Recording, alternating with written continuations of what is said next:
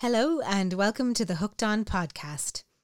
Here at the Hooked On podcast, we explore topics such as parenting, birth, breastfeeding, women's health, spirituality, and home education. The Hooked On podcast is published weekly on Wednesday afternoons and can be found wherever you get your podcasts. And we're once again hooked on home education.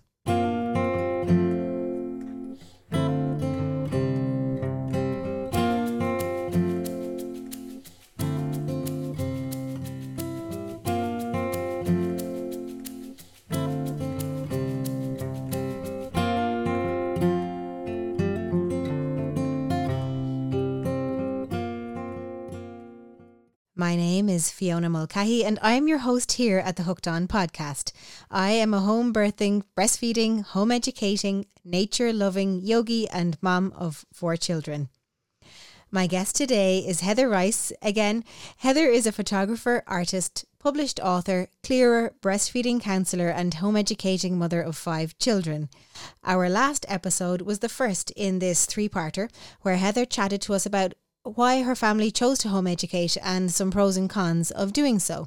Today I was hoping that we could maybe dig a little bit deeper into to learn a bit more about your children and how they progressed as late teens and into adulthood and how that looked for them. I presume each one was slightly different, but I suppose maybe, you know, when you have younger kids, you think, oh, well, how will they go to college, or, you know, how will they get a job, things like that. So how did it work, or how did it happen for you guys? Yeah, we found the FETAC system, what's now QQI system, brilliant. So my eldest, Nadia, was always very interested in art. Age 4, she told me when she grew up she was going to be an artist and she was going to live with her best friend who was going to be a chef. And at 17, she went into the local FETAC college in Abbeyleix and she did a 1-year course, got her 4 distinctions and her top points, went to interviews. She thought she'd probably go to Limerick or maybe, was it Dublin? But I said, look, Crawford in Cork, she got an interview place, I'll drive you down. I'm one of her classmates.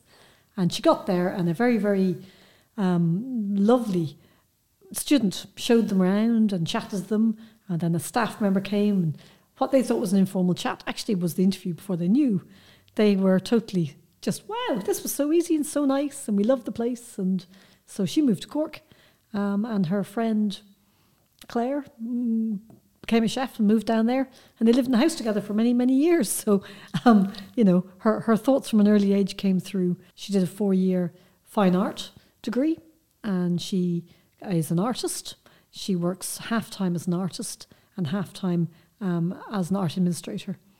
So she's flying it, and we currently have an exhibition together in Mount Medic Library. So it's lovely. That's just amazing, that story. It's goosebumps because, you know, the fact that she knew herself so well, she knew exactly what she wanted, and you just supported her through that. And I'm sure with a lot of toing froing, a lot of art supplies, a lot of classes, but just really just listening to what she wanted and going with that. It's just incredible that she did exactly what she knew deep down what she wanted. Yeah, and you know what? They're not all like that. The second one, she wanted to be a psychologist. And she was told you have to be 23 to study. So she went, okay. She went down to Cork. She did a fine art degree or fine art FETAC course staying with her big sister, age 16, and would talk to me. The agreement was she would phone me as she left the college, walking back through the city each day, and we talk about her day. So she did that, and she was top. They got all 9 distinctions, their best student they'd ever had, and they wanted her to do level 6 the following year. And she said, oh yeah, I'll do that. And then she got a job in a Mexican restaurant for the summer. By the end of the summer, she decided she liked working, and she wasn't convinced she wanted to do the course. And because she was getting a Susie grant, if you use it one thing, it's gone. You wouldn't have it again. So she stayed working there, became a manager and the health and safety report person and all the rest. And then about 2 years later, did a level 5 filmmaking course, which she had to work full time and, you know, earn enough money to be able to pay for because she didn't get any grants. And then she did level 6, and she got offered a place in IDT doing filmmaking, which she deferred for a year so she could earn enough money to move to Dublin. And she's just finished 3rd year on that, and she's now 26. She has so much film experience that she's just brilliant. In college, they love her. So, yeah, she's flying it. Fabulous. Yeah. But, you know, she what she thought she wanted to do to what she's doing evolved. She was always interested in people and what makes them tick. And I think the film end of it is suiting her really well. So it's supporting and letting them evolve, I think, is interesting to watch.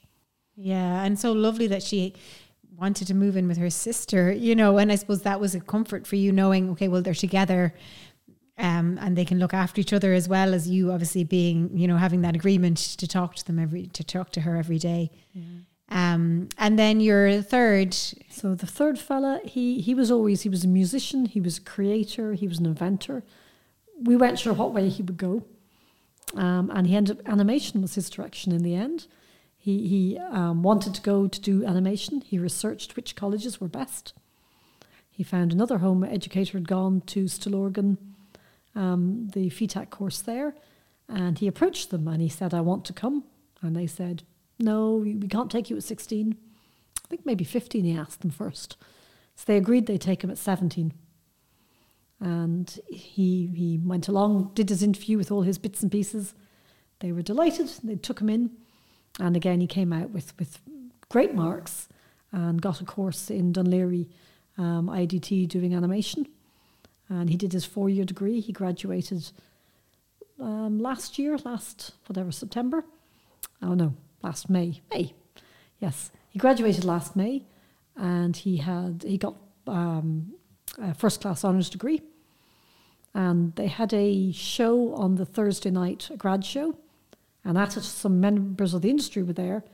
One of them said, if you send me a couple of pieces of I think it was motion or whatever, by tomorrow lunchtime, we are doing a course for getting a few students from university ready for industry. And we have a place, we might get you on it. And so the following day, despite being out partying with the class, he managed to get it in. And by lunchtime that day, he had a phone call say, yeah, you have the place, you're starting on Monday morning. So he went from trying to graduate to, okay, I'm working. And it was a 6-week course. I think he did 5.5 weeks, he then got COVID. But they really liked his work and asked would he be interested in doing a, I think, 6-week, 8-week contract in August.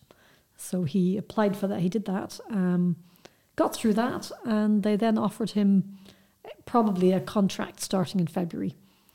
So he thought, okay. He applied for the artist living wage. He got that. And the same day he got that, he then heard that he has the contract for... So he started working in a animation company in Dublin.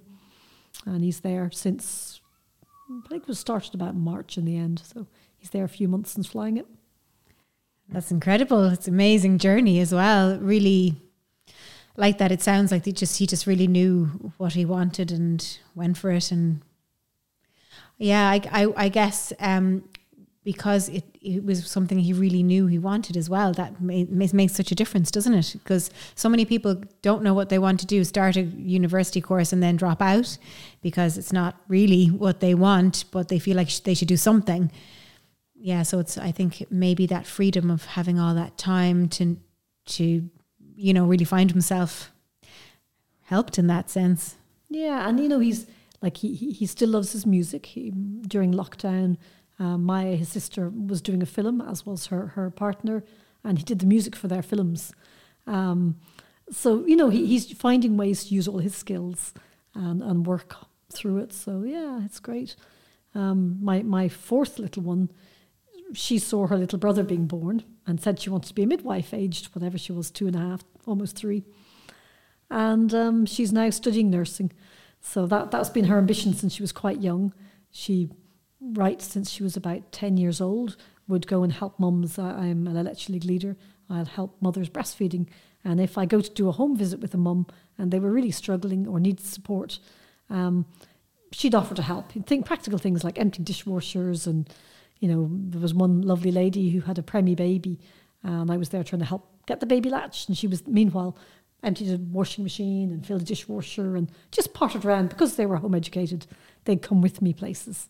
And she knew people need help, things need to happen. So she started helping mums from quite an early age.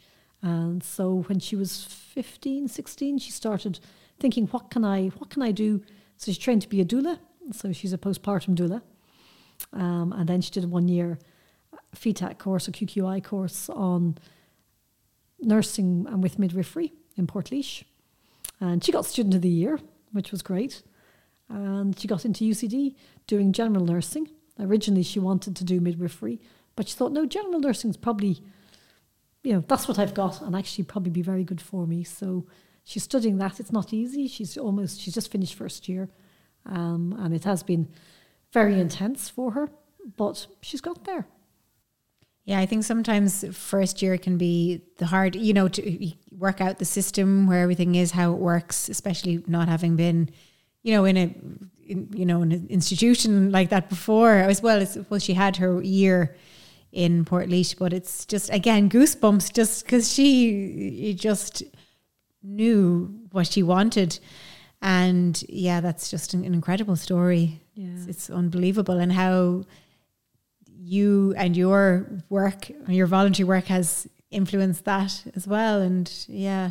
It was funny watching her going through the FETAC and the other, because she's so much experience of breastfeeding and of certain areas that she will be going, that's out of date information. It's quite funny when she sees the system. I think nursing was a massive shock to the system because over half their class have dropped out. Some of them couldn't cope with the academic side. A lot of them couldn't cope with the physical nursing side. So it's strange that they don't have some sort of interview. It's just done on points. I wonder would it save a lot of people a lot of upset if it was evolved. And she didn't have to do an interview. She just got in on her QQI level 5, was it? Yeah. So fantastic that's an option, There are not many places. There's only so many places in the whole country, so you have to do very well in them to get in. But she did. She really wanted to get in. She pushed it. She got there. So yeah. And my last fellow, he's 16. He'll be 17 in October, and he's no notion what he wants to do. He's no big drive. He's lots of passions. He's lots of interests. He had a job in a local cafe recently, and he managed that quite well. And was delighted when they said, look, for the summer we've some of our own family coming back to work. He was absolutely delighted to be free again as well. So I don't know what direction he'll go in, but I know he will find a direction. I believe he'll find the best choice for him. And I'm not putting any pressure on him to start looking for a course or start doing anything. I'm amazed 4 out of 5 have gone to university or gone to college, because I wasn't even sure they'd do that. I'm happy if they wanted to be apprenticeships, or if they want to learn through work. I think as long as they're happy and they're enjoying life and they're learning and they're doing things that enrich them, then yeah, because nothing is guaranteed anymore. I suppose there was a time, if you didn't have a degree, this, that, the other, but even still, most of the very, like when you think of business people, the people who are actually really making the money, they might have not even gone to school, or, like it really doesn't have a bearing on anything. It's just, I suppose, what's people expect, but I think that's lovely that if you just trust them and support them and offer them lots of opportunities, then they will find their way. Yeah, and their way will change. Like when I was growing up, you chose a career, and that was probably it for the next, 40 years. Now it seems to be everyone has a change of career, and so many people wear one thing and then they're something else, or are doing 2 or 3 things. I think the world has changed, and so letting children just feel where they need to go and what they need to do. And it's been lovely watching the home education community. There have been lots of children I've known since they were bumps and babies. They're all adults now, and watching their paths and seeing, there might have been a summer camp when they were 8 that, various kids shared and sparked something in that one, and now they're off that way. It's just lovely to see all the different bits and pieces coming together and how they support and work together. I see my daughter, who's an artist, she has done album covers for some of the musician ones. And, it's just that kind of overlap I love to see. The collaboration and the community and supporting and helping each other. And that's incredible. It's really what life is about, isn't it? I think that brings a nice end to our second part of this series. Thank you so much again, Heather. And do not forget about part 3 coming next week.